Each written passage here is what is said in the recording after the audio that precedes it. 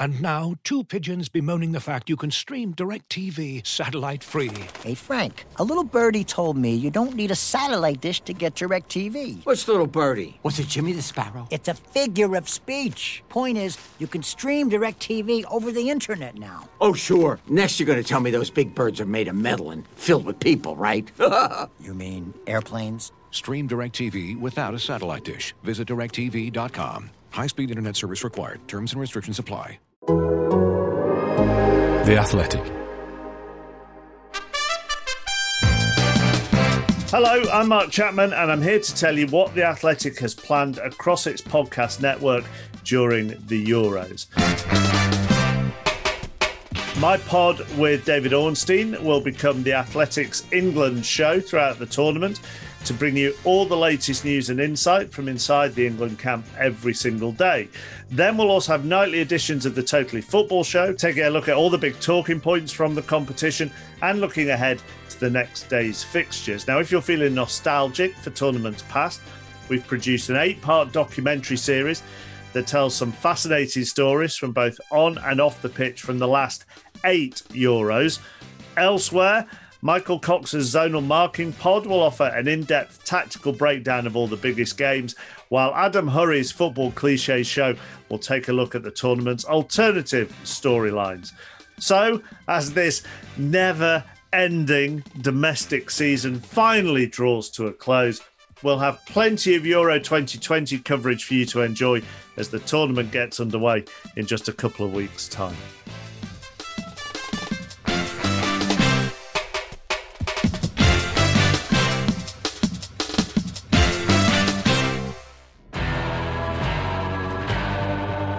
After 36 goals, 12 matches and 1 dose of extra time, we now have our final 6. Brentford. Whipped in and into the back of the net. Marcus Forster scores. Swansea. Yes! Matt Grimes. 2-0. Blackpool. Finds room and finds the corner. A Blackpool beauty from Elliot Embleton. Lincoln. And they've got the goal. Oh, well, that really has put the cat amongst the pigeons. Morecambe. Towards Waldig. Lift off for Morecambe. And Newport. Maynard surely has scored the winner and sent Newport County through to the final. The playoffs are where it's at, and we're going to bring you all of it. This is the Totally Football League show in association with Paddy Power.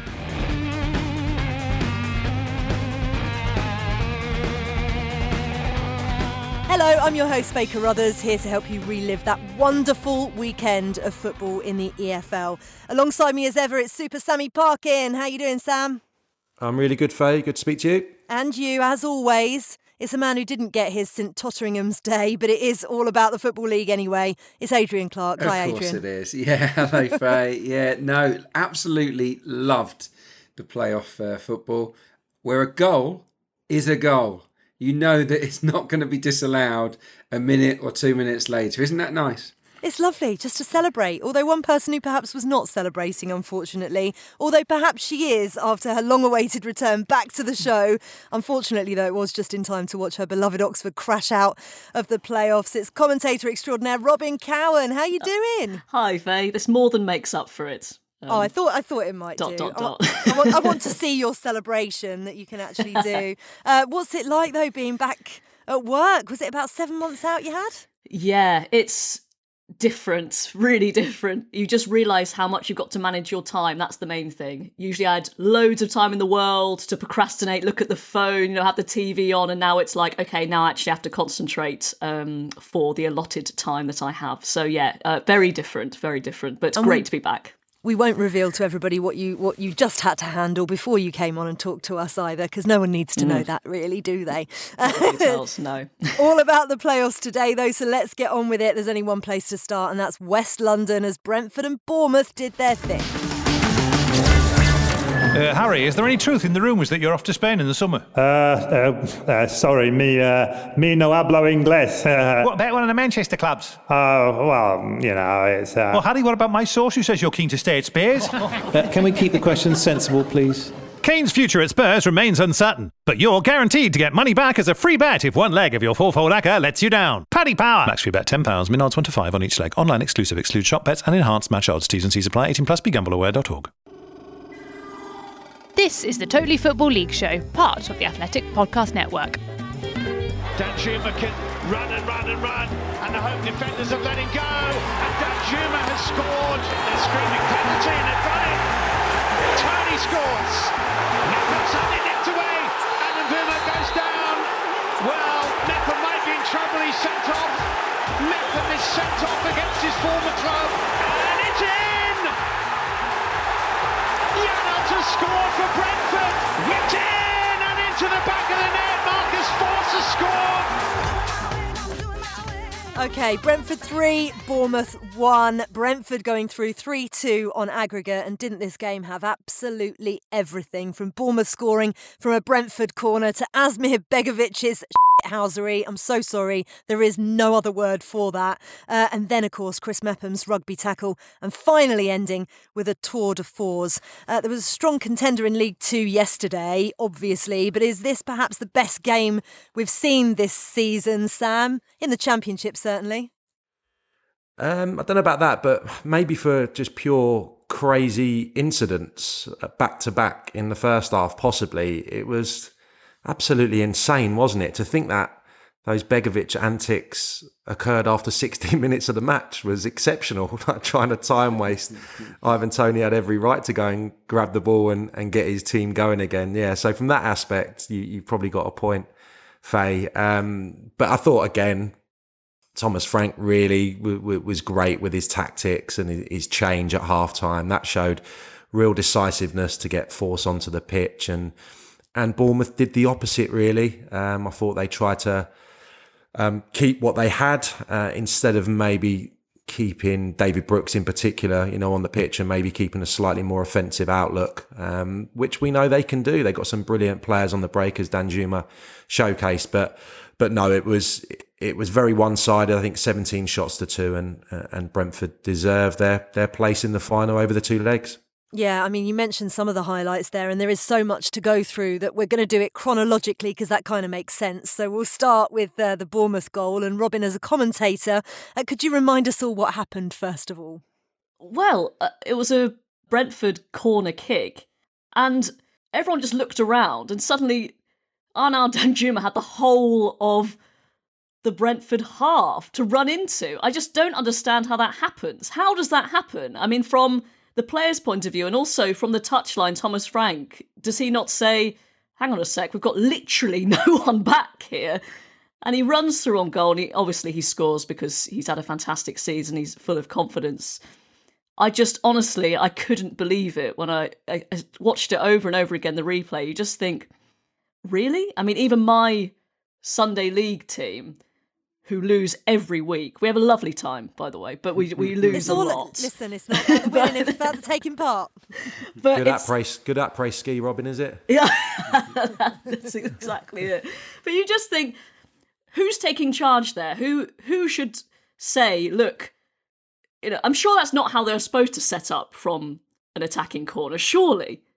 Well, I'm just wondering, actually, Adrian, whether or not the blow that they had in the warm-up with Christian Norgard injured kind of disrupted the back three a little bit, and that might have had something to do with it, because it was a bit embarrassing. Yeah, it was. Yeah, it's a good point. He could have been the one that was designated to sort of hold the fort there, but the players have got to look around and realise where they are on the pitch. It was a criminal goal to concede. What I will say is that didn't Danjuma do well? I mean, he had a long way to go. Thank you, Bruce. With the ball at his feet, and it was a really, really calm finish. I think he's been magnificent this season. So I thought it was a brilliant goal from his point of view. But of course they just lost concentration. It's as simple as that. They knew that they shouldn't have been sort of drawn towards the opposite box like a magnet, and they paid a pretty big price for that. They did, but they were then back in the game with a potentially controversial incident with the penalty, Sam. Lloyd Kelly kind of diving in, handballs it. Was that harsh, or that is just the rules now and you just have to deal with it? You bang on, Faye, really. You know, rewind 15, 20 years when I was playing, I would have been going ballistic in a game of that magnitude if that was awarded. But I'm afraid in the modern game, that's a penalty. So I can understand why Bournemouth are unhappy. But in the cold light of day today, now that the dust settled, they'll have to accept that is where we are. So, yeah, I've seen them penalties given for a lot less this season across all levels. So I think it was sour grapes a little bit for the manager to come out afterwards and for Begovic to act in the fashion that he did. I just felt that Brentford would have probably had that opportunity again. You know, they would have made chances. They would have made chances in that game. Of course, the sending off had a huge bearing, which we'll come on to, but I don't think the penalty really, you know, was the reason they've lost. No, the red card, though, no argument with that. As Sam mentioned, Robin, it was a bit of a heads gone moment as well from a former Brentford player of all people. Oh, totally. Well, before that, we had Asmir Begovic's, you know, weird sort of tussle with Ivan Toney. It looks like they just from there, Bournemouth just lost it, didn't they? Just not keeping cool heads. And I think ultimately that's what has cost them this tie, because they obviously have very good players, just not good game management. And Chris Mepham kind of, you know, illustrated that by his decision to it's almost like a sort of child pulling down. I don't know. Swiped at his leg like swiped at his ankle, and you just think it happened very quickly. To be fair to him, so I just wonder, you know, the boys who've actually, you know, played it, when it happens that quickly, I guess it must just be instinct. Because as a manager, surely you just say, let him go. If he scores, he scores. But at least we've got 11 against 11. Surely that's a better scenario, isn't it? I think we're missing the facts that we actually cost Bournemouth because Steve Cook was on the show 2 weeks ago, and had he been fit, we might not be talking about this. So I think he was actually a big loss in all seriousness. Yeah, he was massive without him. It just it changed Bournemouth's perspective, and that solidity was then gone. And we've talked about, you know, whether the red card was pivotal or the penalty was pivotal. Which was the most? The Sky commentators seemed to think that the penalty was the most pivotal. What did you think, Adrian? You're shaking your head. So, Robin. Not for me. No, I think it was the red card, and it was the reaction to the red card that cost Bournemouth. You just touched on it there. They didn't keep calm heads. I've got to say, it wasn't a good day for Jonathan Woodgate. It really wasn't. I think the players were maybe too pent up with their emotions, and obviously it's his job really to keep that in check. But what he did after the dismissal, I think, disrupted the team too much. Obviously, he sacrificed Brooks, which I thought was maybe a mistake, to bring on Rico. But what it meant was that Kelly came into midfield. He put Solanke out wide. Billing moved from where he was to the right. It was like 3 or 4 players suddenly had different positions and different roles to perform because of that one thing. And yeah, look, it's easy for us to say, but I think if I was a manager in that situation, I would cause the least disruption that I possibly could by making tactical changes to cope with the 10-men deficit. So yeah, Woodgate didn't cover himself in glory. And where Woodgate didn't cover himself in glory, perhaps Thomas Frank certainly did with his substitutions at half-time, with Force on for Roerslev and then put him up front with Toney. And they'd kind of switched to this back three formation in that 5-0 win over Preston last month. And it's really worked for them. And that was a bit of a stroke of genius, Sam. Yeah, and, you know, fortunate... really that Bournemouth went down to 10 in that they weren't too disturbed by not having Norgard, because I think he's been, you know, a big part of this. He completely changed the dynamic of the way that they play. But yeah, it was a really bold decision. Obviously took off the right wing back and could be more offensive down that flank with Mbomo, and Force on to support Toney. So yeah, they went looking for the kill really in that second half, and Bournemouth obviously were just going to try everything in their power to frustrate and get over the line. So yeah, it was another similar to the away game actually at Bournemouth, where Thomas Frank's team were down to 10 men on that occasion, but continue to probe and be offensive. Well, it was on the other foot this time, but Thomas Frank still, I thought, reacted brilliantly at half time, and they got the goals ultimately. Okay, well, one person who was actually there and possibly the most famous Bees fan out there from Talk Sport, it's Natalie Sawyer.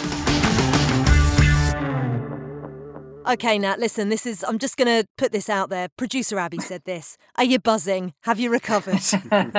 Oh, do you know what? Saturday was the roller coaster of emotions that a lot of football fans will have gone through, no doubt. But I'm recovered, yes, but I feel like my throat hasn't quite recovered yet because I shouted like I've never shouted at a game before. I'm not normally someone that does shout. I'm normally quite quiet, but because I sat there with my mask on, I felt a little bit anonymous. So I felt like I could shout more than I've ever shouted before. So, yes, a huge euphoric high from Saturday, but now it's very much focused on this coming final that's this weekend. Yeah, we'll talk about that shortly because that's going to be absolutely epic. But what was it like in the stands and how does it compare? Yeah. Obviously, you've been there before in terms of playoffs at Griffin Park. What was the difference at the new stadium?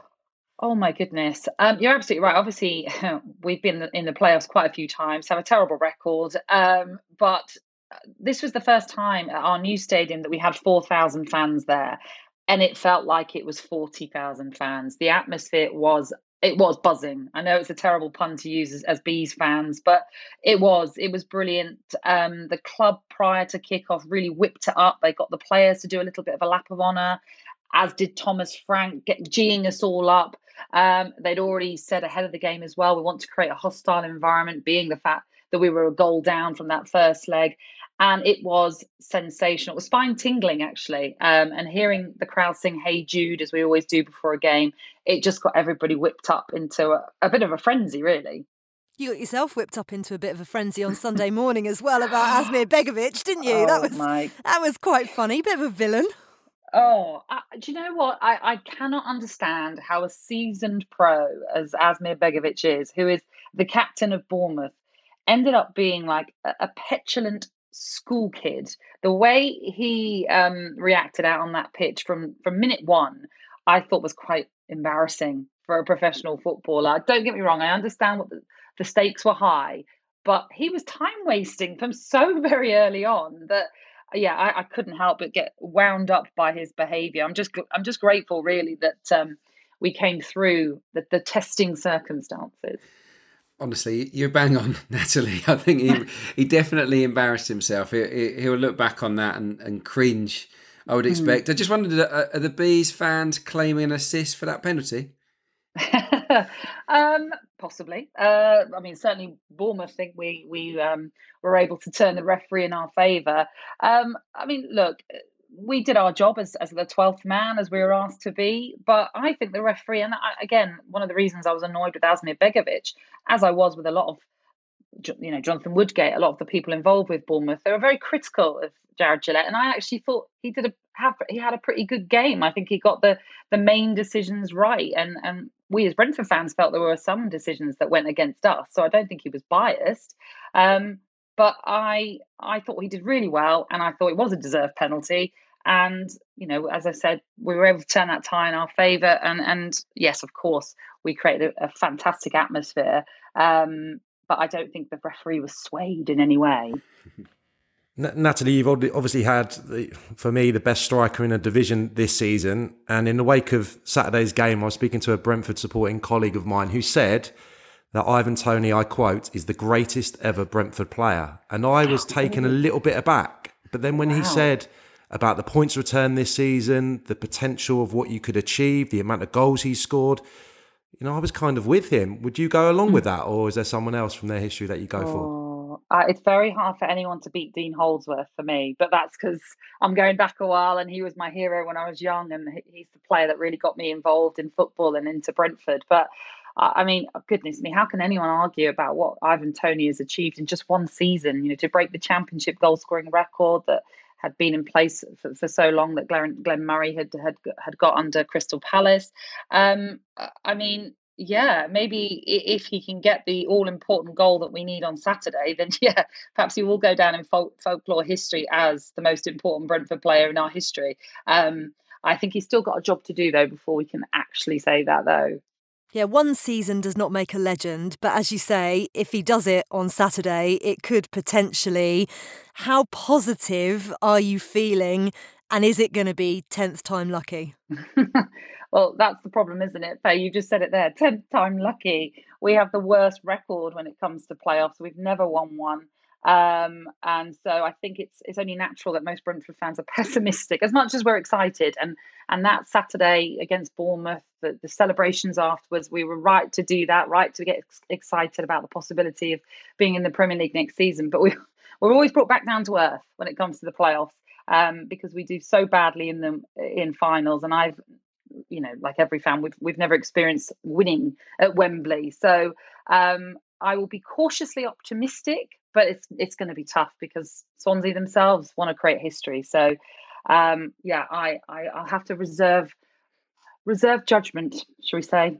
Well, I'm hoping that I'm sending you a congratulatory text at the weekend rather than the many commiseratory ones that I've sent over the years. Honestly, really, this is no offence to Swansea fans at all, but really rooting for you on Saturday. Keep my fingers crossed. Of all the teams that deserve it, you've absolutely lit the stage up over the past few seasons, and good luck to you. Take care, and thanks for coming on today. Thank you very much. Appreciate your wishes. Natalie Sawyer there, got her voice back slightly. Probably going to lose it again by next week. Looking ahead for Bournemouth, though, does Jonathan Woodgate get to stay? Or do the powers that be need to get their cherry picker out again, Sam? I'm really on the fence with this. I think he's probably just about done enough to be given another chance, but realistically, I think he'll be replaced. And I think they probably would have gone after a name had they got into the Premier League, even if he'd got them promoted. And I think that'll probably be the case again. It just depends who's out there, I suppose. And I'm with Adrian, not covered himself in glory maybe in these last few games, even going back to those few defeats. Would he have gone back and done things slightly differently to therefore avoid Brentford? I think that's quite a strong argument, considering what was served up in the tie that we're going to come on to talk about, because Brentford and Bournemouth were always going to be the two strongest outfits. Well, you set me up perfectly there, Sam, so thank you for that. Swansea won, Barnsley won on the day, but Swansea progressing 2-1 on aggregate. That's who Brentford are going to be facing. Less fun than the other game. Matt Grimes' first-time strike effectively sealing this one. What was it that Swansea had over Barnsley in this tie, Adrian? A touch of class. You saw it with the goals, didn't you? Andre Ayew, wonderful curling finish in the first leg, and the same with Matt Grimes. It was a dog of a tie over the two legs. Very little football. But what I did admire was the way Swansea went about their task, because they knew and accepted that Barnsley would make it the kind of match that they wanted it to be. They knew it would be ugly. So they didn't try to assert their passing style and what they like to do. They didn't even try. What they did was just accept it, come up with a game plan around that, to negate Barnsley, and then rely on bits of magic when they did get opportunities inside the final third. So for me, even though it won't go down as a tactical masterclass for Steve Cooper, I kind of think it was, because he adapted to the situation superbly, as did his players, of course. Yeah, one of those players, Mark Gahey, named man of the match in both legs. Just 20 years old, Sam. Have his performances surprised you in any way, particularly in these two legs as well? No, would be my answer, because I've been fortunate to watch him in Chelsea's academy. So I've been well aware of him, especially given that he's captain, I think, England under-19s. So he comes with really good pedigree into his first loan. I'd probably have said that they expected bigger things of him than maybe Tomori, who's probably exceeded expectations, I think, from what he's done in the early part of his career. So no, he's been brilliant. I thought it was really interesting that Steve Cooper continued with the 4-3-3 in these two games and backed those two young, athletic, physical centre-halves who just were outstanding, and the difference, along with what Clarkey said about the finishes, which was quite ironic in such two dismal encounters. There was three, wasn't there? Absolutely outstanding goals. The Woodrow one could have been the pick of the bunch. It was a brilliant bit of play down the right from Williams and a fantastic finish. But yeah, I mean, they haven't beaten them in 4 attempts now this season. So Swansea have completely dominated that affair. And I think it's time that we probably put the Swansea total football dominating possession myth to bed, because I've been down there a lot this season and it's a great trip. The people are lovely at Swansea, but this is a very different side to what they've enjoyed in years gone by. They play a bit more football at Wembley, I would suggest, but it's nothing like it was under the Martinez and Rodgers and Gary Monk and such like. Well, maybe that will come back. We shall see. Big questions surrounding Barnsley now, though, Robin, because their team's going to be broken up a little bit. No DK unless they suddenly find £20 million lying under the carpet. That'd be nice for all of us, wouldn't it? And Mowatt's on a free as well. What can they do next season? Because I personally was so surprised to see them do this season, bearing in mind, we were in a relegation battle with them as a Luton fan last season. That they've been incredible. Oh, the turnaround's been amazing. They stayed up in the last few minutes, didn't they, last season? I think Valérien Ismaël's been a fantastic appointment. But yeah, it's going to be tricky.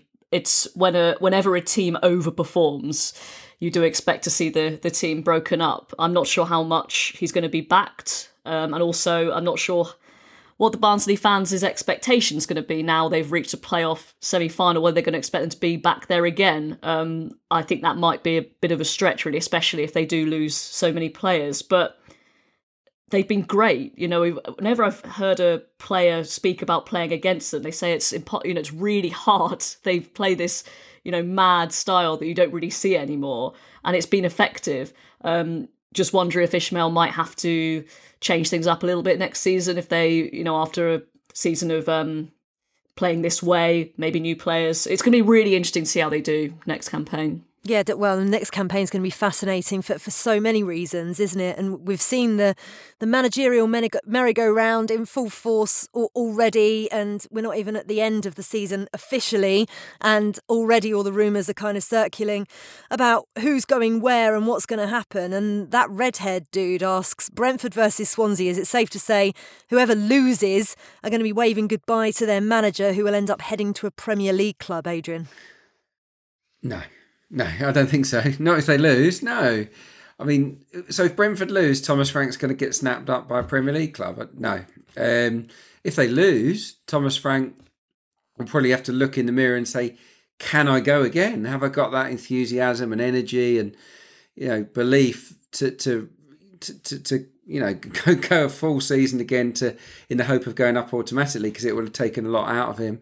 Cooper, if Swansea don't make it, will stay and go again, I'm sure. 2 really good managers, definitely. I'm a fan of Cooper. Sam's right about the style of play, not as total football as it used to be. But what I admire about them is that they're able to do both. They can do a bit of everything, and they can mix up their formations quite well. So Cooper will keep Brentford guessing, I think, tactically ahead of this playoff final. We know Brentford will go on the front foot. I still think Thomas Frank's impressed some people, Sam, and might be of interest. No, I don't think so. Maybe not right now. Maybe he'd have to make that step with Brentford and then impress in the Premier League. I just think there's probably still quite a few question marks about him. But yeah, I mean, certainly in the last few games, he's shown tactically some excellent decisions. The way he changed the formation, a couple of months ago now, and they've been on this brilliant run. So yeah, and to respond to the disappointment of last year and get them up there again, you have to give him the utmost respect. But yeah, I think probably still a little bit more to do before he's linked with Premier League jobs. Okay, so none of you are having Steve Cooper or Thomas Frank going anywhere. That was very simple. Abby, we've had a little chat about the playoff final happening this Saturday, but what did Paddy Power say? They are backing Brentford quite heftily. They are the 4-5 favourites, with Swansea 7-2, draw 11-5. So place your money on Brentford is the answer from Paddy Power. Thank you very much. Up next, I'm so sorry, Robin, but we're heading to League One. This episode is brought to you by Michelob Ultra, the official beer sponsor of the NBA. Want to get closer to the game than ever before? Michelob Ultra Courtside is giving fans the chance to win exclusive NBA prizes and experiences like official gear, courtside seats to an NBA game, and more. Head over to MichelobUltra.com/courtside to learn more. This week on The Athletic, you can get your EFL fix with a raft of stories tailor-made for you, Football League fan. If you want a little more playoff detail in your life, then Michael Walker's been following the Black Cats for the last 2 months. But if that's not your style, then James Pearce had a sit-down with Blackpool manager Neil Critchley. Or if you want something a little more highbrow perhaps, then Matt Slater's talking all about why clubs want parachute payments scrapped. They're more like rocket boosters anyway. And to find out about the very latest arrival to the EFL, then Stu James has got all the details you need to know about Sutton United. Plus, if you're not yet a subscriber, then you can head to theathletic.com/league show to get a unique discount. That's theathletic.com/league show. You're listening to the Totally Football League show from Muddy Knees Media and The Athletic. It's the same old story in this tug-of-war. We go. Great cross. And they've scored again. Lincoln's lead is wiped out, and this time, no mistake from Charlie White. The additional height of Walsh waiting, and they've got the goal. Oh, well, that really has put the cat amongst the pigeons. And once again, it's Tom Hopper, who's on target for Lincoln. OK, oh dear me. Black Cats fans, look away now. Sunderland 2, Lincoln 1. Victory on the day, but an aggregate score of 2-3 sends Lincoln into the playoff final. It's the same old story at the Stadium of Light. Sunderland came into it 2 goals down from the first leg, but a chink of hope for the fans after 2 first-half goals. Then disaster struck as Lincoln grabbed a goal that was enough to get them through to Wembley.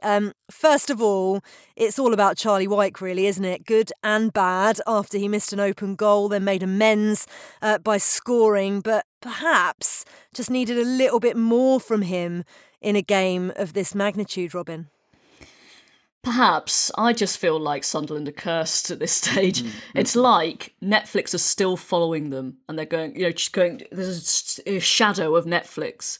Since they've come in, it's just been one disaster after another, one final, one so close, and then, snatching defeat from the jaws of victory. It just feels like at this stage, it's just the most Sunderland thing ever, managing to get themselves back into it, and then, doing that.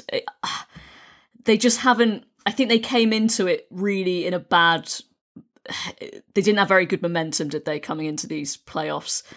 And, well, we've heard George and Ali, he's not called Streaky Lee for nothing, is he, Lee Johnson? He goes on these runs of wins and then runs of defeats, and he just seems like he started a run of bad form at just the wrong time. And I think, for me, really impressed with Lincoln, because psychologically that must have been a big blow to see their 2-0 lead disappear so quickly. In front of it sounded really fantastic, the atmosphere in particular. Obviously, they all were great to hear the fans back, but in particular in Sunderland, because they were allowed so many fans back in. I think the complete opposite of what we were talking about with Bournemouth. I know Michael Atherton quite well. He's the coolest character. He's not a shouter or a screamer. On the touchline, he just keeps a cool head. He kind of gets his players going on the training ground and trusts them. And I think that showed in that time. Yeah, well, he said post-match he effectively tore his team a new one at half-time. Oh, so maybe not so cool then. Not so cool and calm, I would say. But it lit something up them, bringing McGrandles and Walsh on at half-time, Adrian. They were just a changed team in that second half. Yeah, it was the right thing to do. I think that he got the starting 11 wrong, really. I understand why he went with the same team, because they were so brilliant. I was at that game at Lincoln and they were superb, but what they needed was a bit more stability in central midfield. It was too bold, and I just like the fact that he was big enough to admit that, took responsibility, and changed it. Did something about it. He also, Lewis Montsma, had a blinder off the bench in the first leg, but was struggling. So at half time, big decision to take him off for Walsh, and both those substitutions changed the game. Sunderland, I don't know what happened to Sunderland, because they were pressing, they were all over them like a rash, and then they just blew up, really, started just knocking long balls. So it's a mixture of Sunderland falling off a cliff and Lincoln composing themselves and basically just taking a bit of control. And they picked Sunderland off. And I could see it in that first leg. They leave holes, big holes, Sunderland. They take chances. And Lincoln were unlucky to actually lose the game in the end on the day. Could easily have drawn it or won it. Probably should have. Obviously, we had the penalty. We had a miss in a 1v1. So yeah, Lincoln for me deserved it over the two legs. They were the better team. Sunderland, more like individuals. Interesting. What would you say, Sam? Were Sunderland the architects of their own downfall, if you like, because they did seem very much in control of this second leg? No, I think huge credit to Lincoln. I don't disagree with anything Adrian said. I'll say the other ingredient was one of my former managers used to call it 2-0 football. And I think, having been so wretched in that first half, the pressure's almost off. And footballers are weird people. I think, the mentality can switch so quickly. All of a sudden, the Lincoln players were composed. They were crisper in their passing. The game was lost, was on the verge of being lost. And all of a sudden, that momentum can just swing. You see it happen so often. And that was the first thing I thought when I was watching that second half. They're playing 2-0 football. The shoulders are down. They're relaxed now.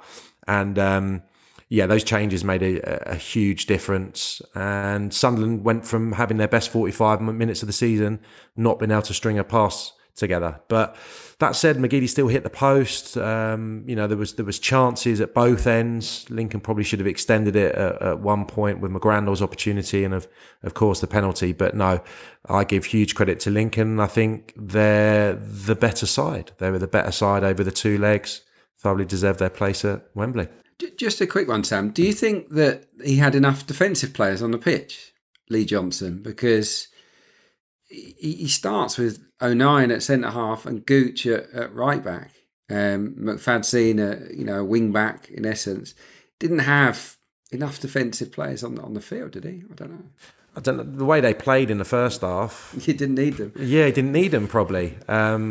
Maybe, in retrospect to react. In the second half when Lincoln started on the front foot, maybe that was the opportunity to just shore things up and say, do you know what? This may go all the way to extra time and penalties. But as it was, Lincoln got their goal, I suppose. The Hopper goal is a huge moment. And from that moment on, they never looked in serious doubt, despite those chances I spoke of. It's really interesting. You said earlier that they played like a team of individuals, Adrian, because many of the players are out of contract at the end of this season. What do the club actually have to do to stop this perpetual stay in League One? Because we're talking 4 seasons now. Yeah, it's a difficult one. They have to build a new team. McGeady, they can't afford to keep, can they? It's as simple as that. So he's going to go, and he is absolutely the talisman. We know that. Charlie Wyke will have suitors. They'll get offers for him, I'm sure. So that's their 2 main men gone. What they have to do is rebuild. They're a very attractive club to play for, Sunderland. And they've just got to find the best around in League One, in League Two, maybe from the Championship, that they can bring in that are hungry and willing to learn and forge a new team under Lee Johnson. But yeah, it does feel with McGeady going that they're going to have to take 2 steps back before they come forward again. Absolutely no gimme that they'll go up again next season. There's a lot of work to do.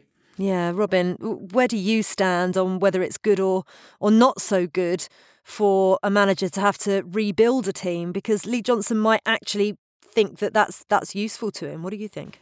Yeah, I think actually in Sunderland's case it could be a bit of a blessing, because Adrian is quite right. Yes, it is still a very attractive club to play for, but they're probably shopping in a different market now, aren't they? They used to be able to attract possibly players of a higher calibre when it had only been 1 or 2 seasons, but now it's like they're, unfortunately for them, established in League One. So even though they'll still probably be able to attract players that are at the top of that division, I don't think many players who are Championship or Premier League level would fancy them now, just because it's been so long.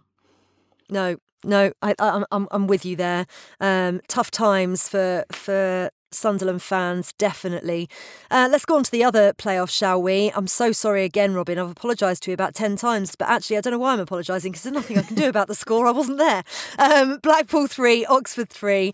Blackpool through 6-3 on aggregate to cement their place at Wembley. Not quite how you would have wanted your return to go, Robin, I know, but we have to talk about Oxford first and foremost. Did you have any hope when you took the lead in this second leg? No, no. It was especially having watched the first leg. I think Blackpool are going to go up, and I think they're the best all-round team in the playoffs. I'd say Neil Critchley's just got them coached brilliantly. Quite surprising that they conceded 3, to be honest. Really disappointing though when we scored. Every time we scored, they seemed to score again. So. No, I didn't have much hope. And actually, for me, I'm pretty zen about it because we crept in on the final day. I didn't expect us to. We beat Burton and then we were waiting for Portsmouth. And I didn't expect them to slip up and they did. So it was just a bonus, really. Obviously, it's not what you want to go through. But actually, after what happened last season against Wycombe, it's such a terrible start. I think psychologically that really affected us. So actually, I can't take another Wembley heartbreak, Faye, especially not in successive seasons. I think for the players and for Carl Robinson, it's actually better it happened this way. Got the makings of a very good team, but not quite there yet. I hope someone gave Carl Robinson a cuddle. He looked like he was about to burst into tears every time the camera panned in on him, didn't it? Touchline ban, wasn't he? So he couldn't even be down on the touchline. It's a different vantage point for him. Yeah, he's actually turned around and said, I need a break. I'm running on nothing. It's been a long 2 years and mentally and physically exhausted. I mean, this season in particular, the run-in, the past 18 months has been tough for everybody. But Carl Robinson in particular, the emotional rollercoaster must be really quite tough for him to be going through. Adrian, what's that stat about Oxford against top half teams that you've had? Oh, not very good. Not very good against top half. We beat Lincoln after they were ravaged with COVID. I think that was it, the whole season. So it really properly flat track bullies. Yeah. No, I've been labelling them flat track bullies most of the season, and so it proved. Yeah, look, I think they just didn't have, a little bit like Sunderland, didn't have enough natural defenders on the pitch. And when you come up against a really good team, and Blackpool are a really good team, as Robin's just outlined, you'll get found out. And it doesn't need to go any further than that.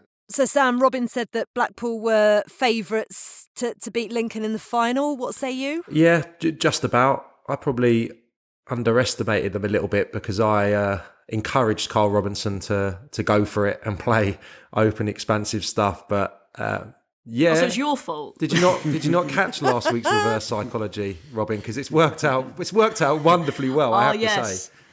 No, I was listening to the compliments and then I forgot about the I played rest. it beautifully, haven't I?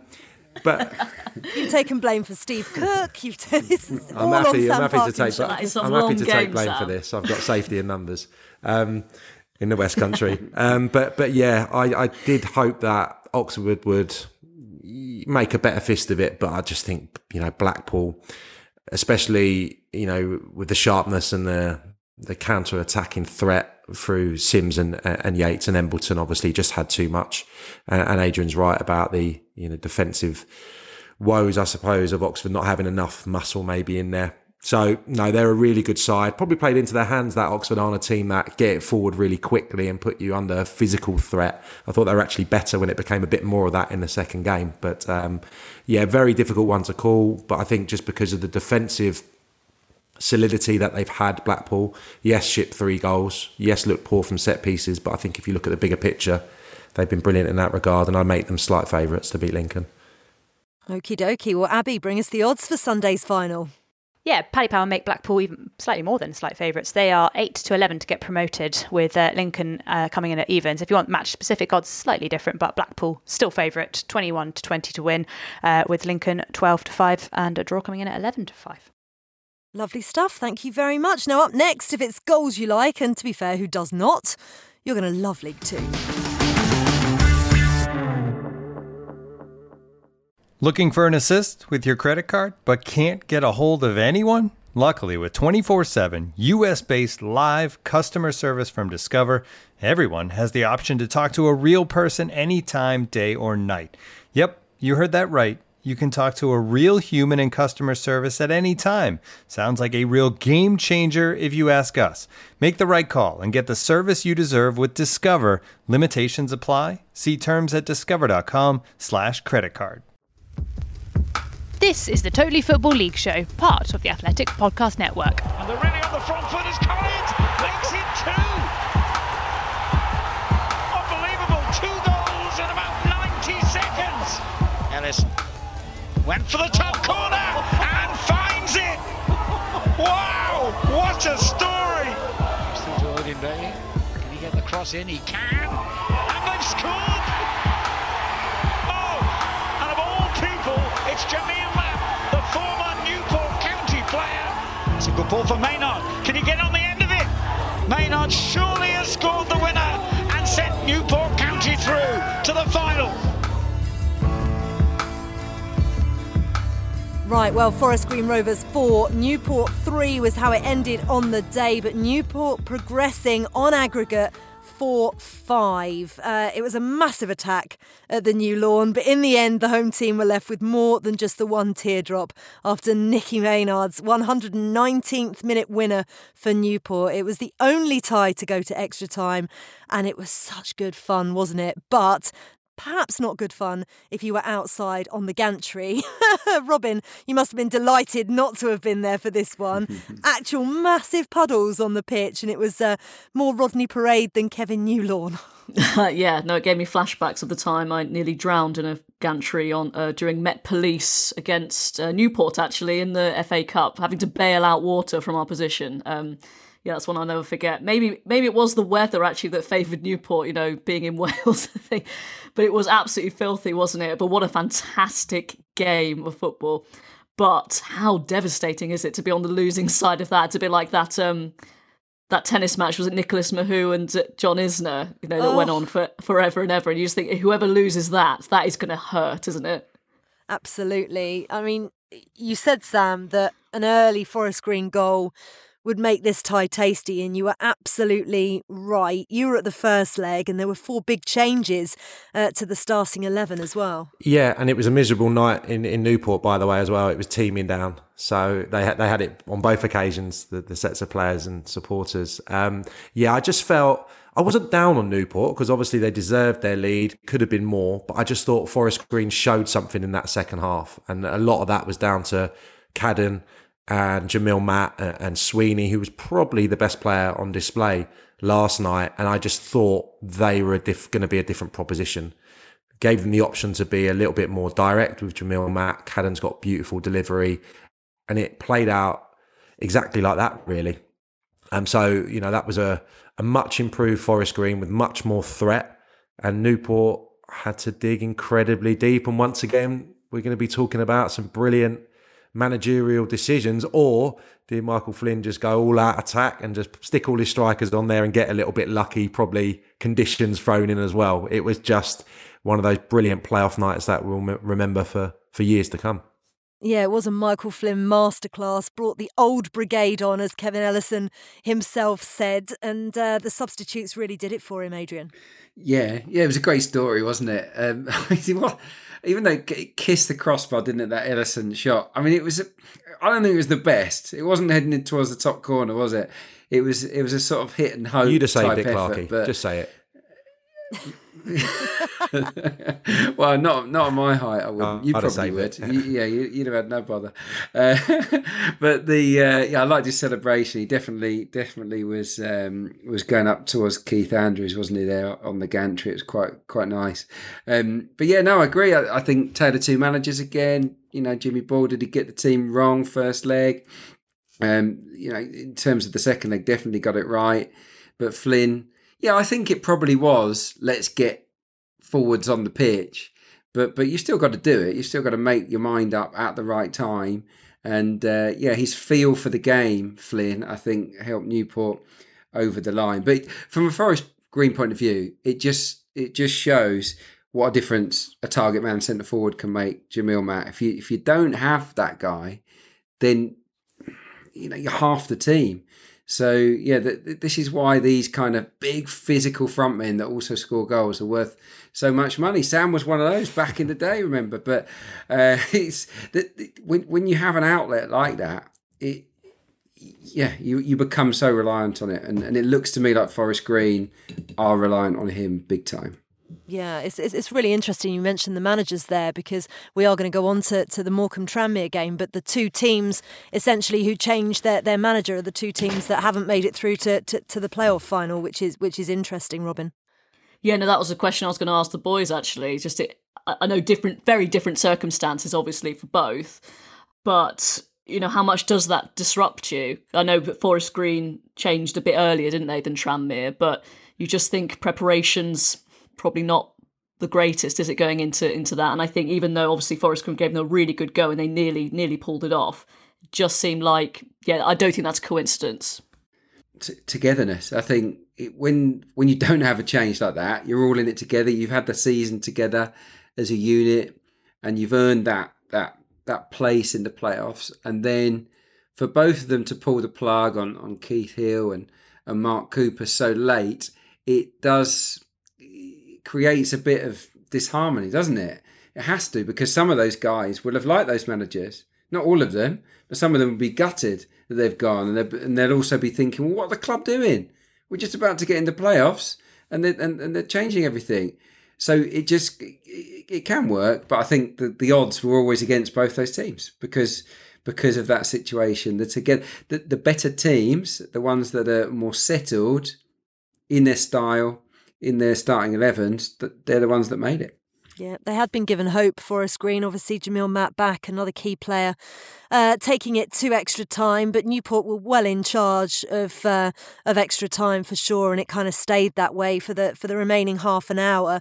Nicky Maynard missing that sitter earlier on, which was slightly embarrassing, but even more embarrassing was the marking from Forest Green Rovers, perhaps. But he kind of made up for it in the end, Sam. Yeah, that was the thing going into this game. I knew Forest Green would give you a chance because I didn't really fancy their setup, their defensive setup in the first game. I mean, there's nothing too sophisticated about the way that the two Newport strikers played, especially in that game, Amond and Collins. They're just pests, work hard down the sides, but there were so many individual mistakes that nearly turned into goals for Newport. So that would have always been my concern going into that game. I thought that the setup was the right one for Forest Green in terms of the players that came back, but I thought Newport would score, and that's how it played out. And Maynard has been a brilliant goal scorer. It's not flowed for him maybe as much this season, but yeah, with him on the pitch, always liable to get a goal, and quite fitting. I felt that his first touch was lovely over the keeper, and then his second one was just emphasised the conditions, didn't it? He fell to his backside and somehow the ball scrambled over the line. So in keeping with what was a mad night. It's all about Newport because they've set up the Kevin Ellison derby. It couldn't have been more perfectly set up, could we? Let's talk about how Morecambe got to Wembley. Morecambe won, Tranmere won on the day. Morecambe going through 3-2 on aggregate. A draw at the Mazuma enough to see them head to Wembley. Robin, the most obvious starting point, as we've just mentioned, is getting rid of Keith Hill. Kind of didn't have the intended effect, and I'm wondering whether or not this is the League Two equivalent of Spurs sacking Jose before the cup final. It feels like that, doesn't it? It feels like a gamble, and again, like Jose, although I don't know, it seems fairly, just from what I've been hearing, fairly similar, just getting a bit toxic, and it sounds like he kind of had to go, Keith Hill. So, yeah, it's just a gamble that didn't pay off. I mean, to be fair to them, Tranmere battered Morecambe, didn't they? I mean, I looked at I know possession doesn't win you games, but Morecambe had 25% in the first leg and 32% in the second leg. So they really didn't see a lot of the ball. But that tells me that Derek Adams just got them really well drilled and they were just more clinical on the day. Yep, they certainly were. Aaron Vildig gave Morecambe a 3-1 aggregate lead after James Vaughan hit the bar. What was it, though, that gave Morecambe the edge across these two legs, Adrian? I think they were just really comfortable in their setup, weren't they? Robin touched on it. So well drilled. At the back, Lavelle and Knight Percival, rock solid. Because Tranmere have got a lot of experience as well. And you look at their squad, their talent pool, their depth. Tranmere will be kicking themselves that they've not gone up. They will be absolutely gutted. But the bottom line is Morecambe with a better drilled unit that made fewer mistakes. They stood up to the challenge, and then they picked them off. They were clinical when they had their chances, and that goal was a case in point, wasn't it? It was a lovely little piece of quick feet from McAlinden, slipped in Wildig, who tucks it home. For me, Morecambe, one of their great strengths this season has been goals from anywhere. Midfield, wingers, attacking midfielders, centre midfielders, centre halves coming back for corners, the striker. They've all chipped in, and they'll be dangerous at Wembley, no doubt about that.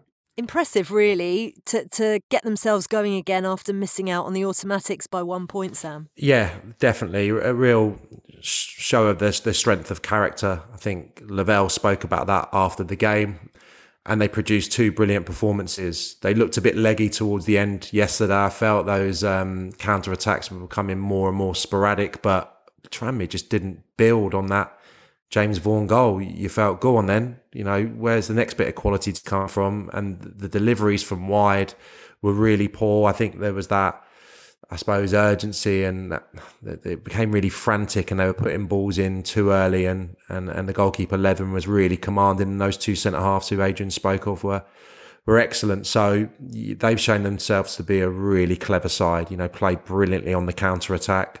Mendes Gomez, I thought, showed flashes in both games of his quality without really affecting the game hugely, but they got some really good attacking players, and it's going to be a really good final against two teams that have got clear identities. Yeah, interesting from a Tranmere point of view, though. Ian Dawes, caretaker manager, absolutely furious post-match, said the minimum requirement to be a Tranmere player is to represent the fans. They want to see the players play for the shirt and the badge with hunger and desire, and I'll be angry if I was the fans watching today in the first 25 minutes in particular. Do you think he's got a point, Robin? I'm not sure. It's a difficult one, that. I think that sounds... He's obviously...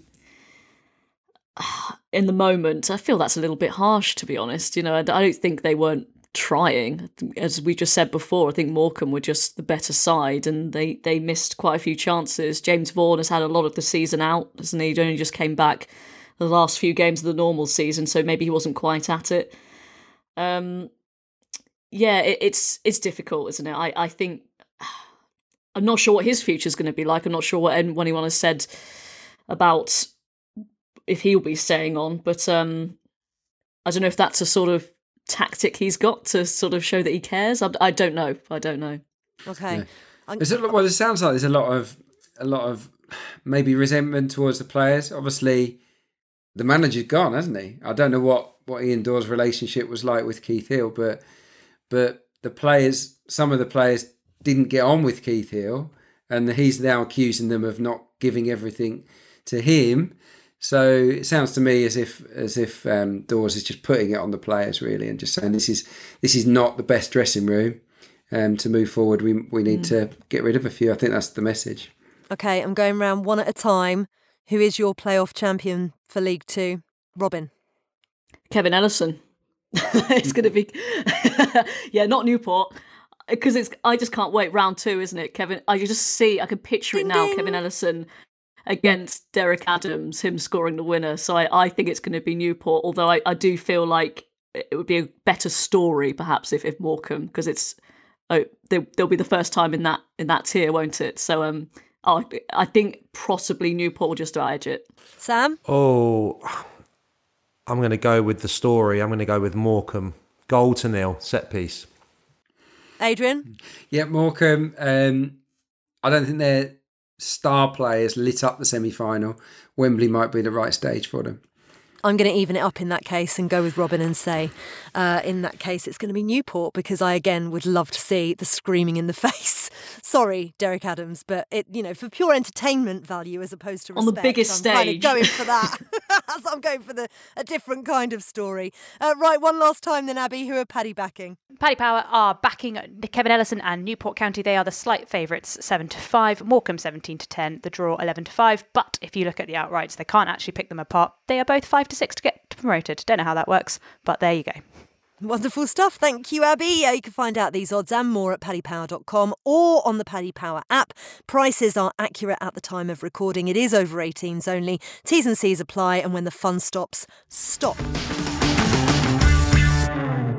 Right, before we wrap, a congratulations to Sutton United, who are in the EFL for the first time in their history. And on that note, Sutton United, obviously famed for their pie-eating goalkeeper of many FA Cups back now, which, of course, begs the question here on the Totally Football League show.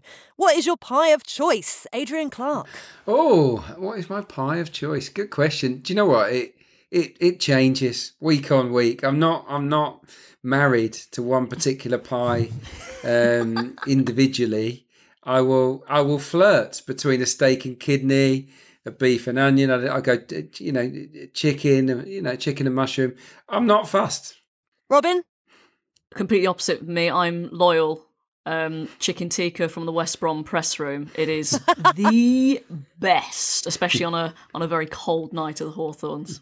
Beautifully specific. Sam? Yeah, I'm kind of with Robin. I think probably in terms of football matches, the old chicken balti I would probably opt for. But yeah, I'm versatile as well. Versatile as an egg.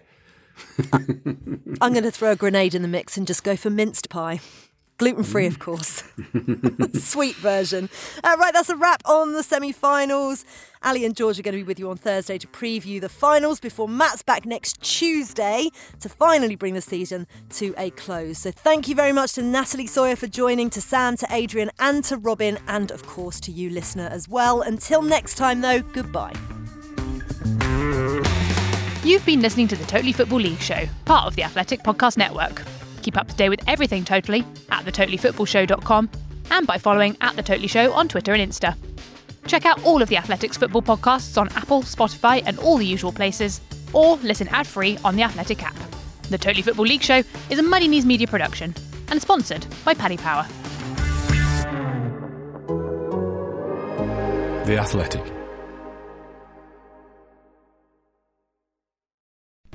As you've probably heard by now, we've teamed up with BetMGM this season. We'll be using BetMGM lines to make all of our picks, and we'll have special offers for our listeners each week. If you haven't signed up for BetMGM yet, use bonus code The Athletic, and you'll get a 1-year subscription to The Athletic, plus up to a $1,500 first bet offer on your first wager with BetMGM. Here's how it works.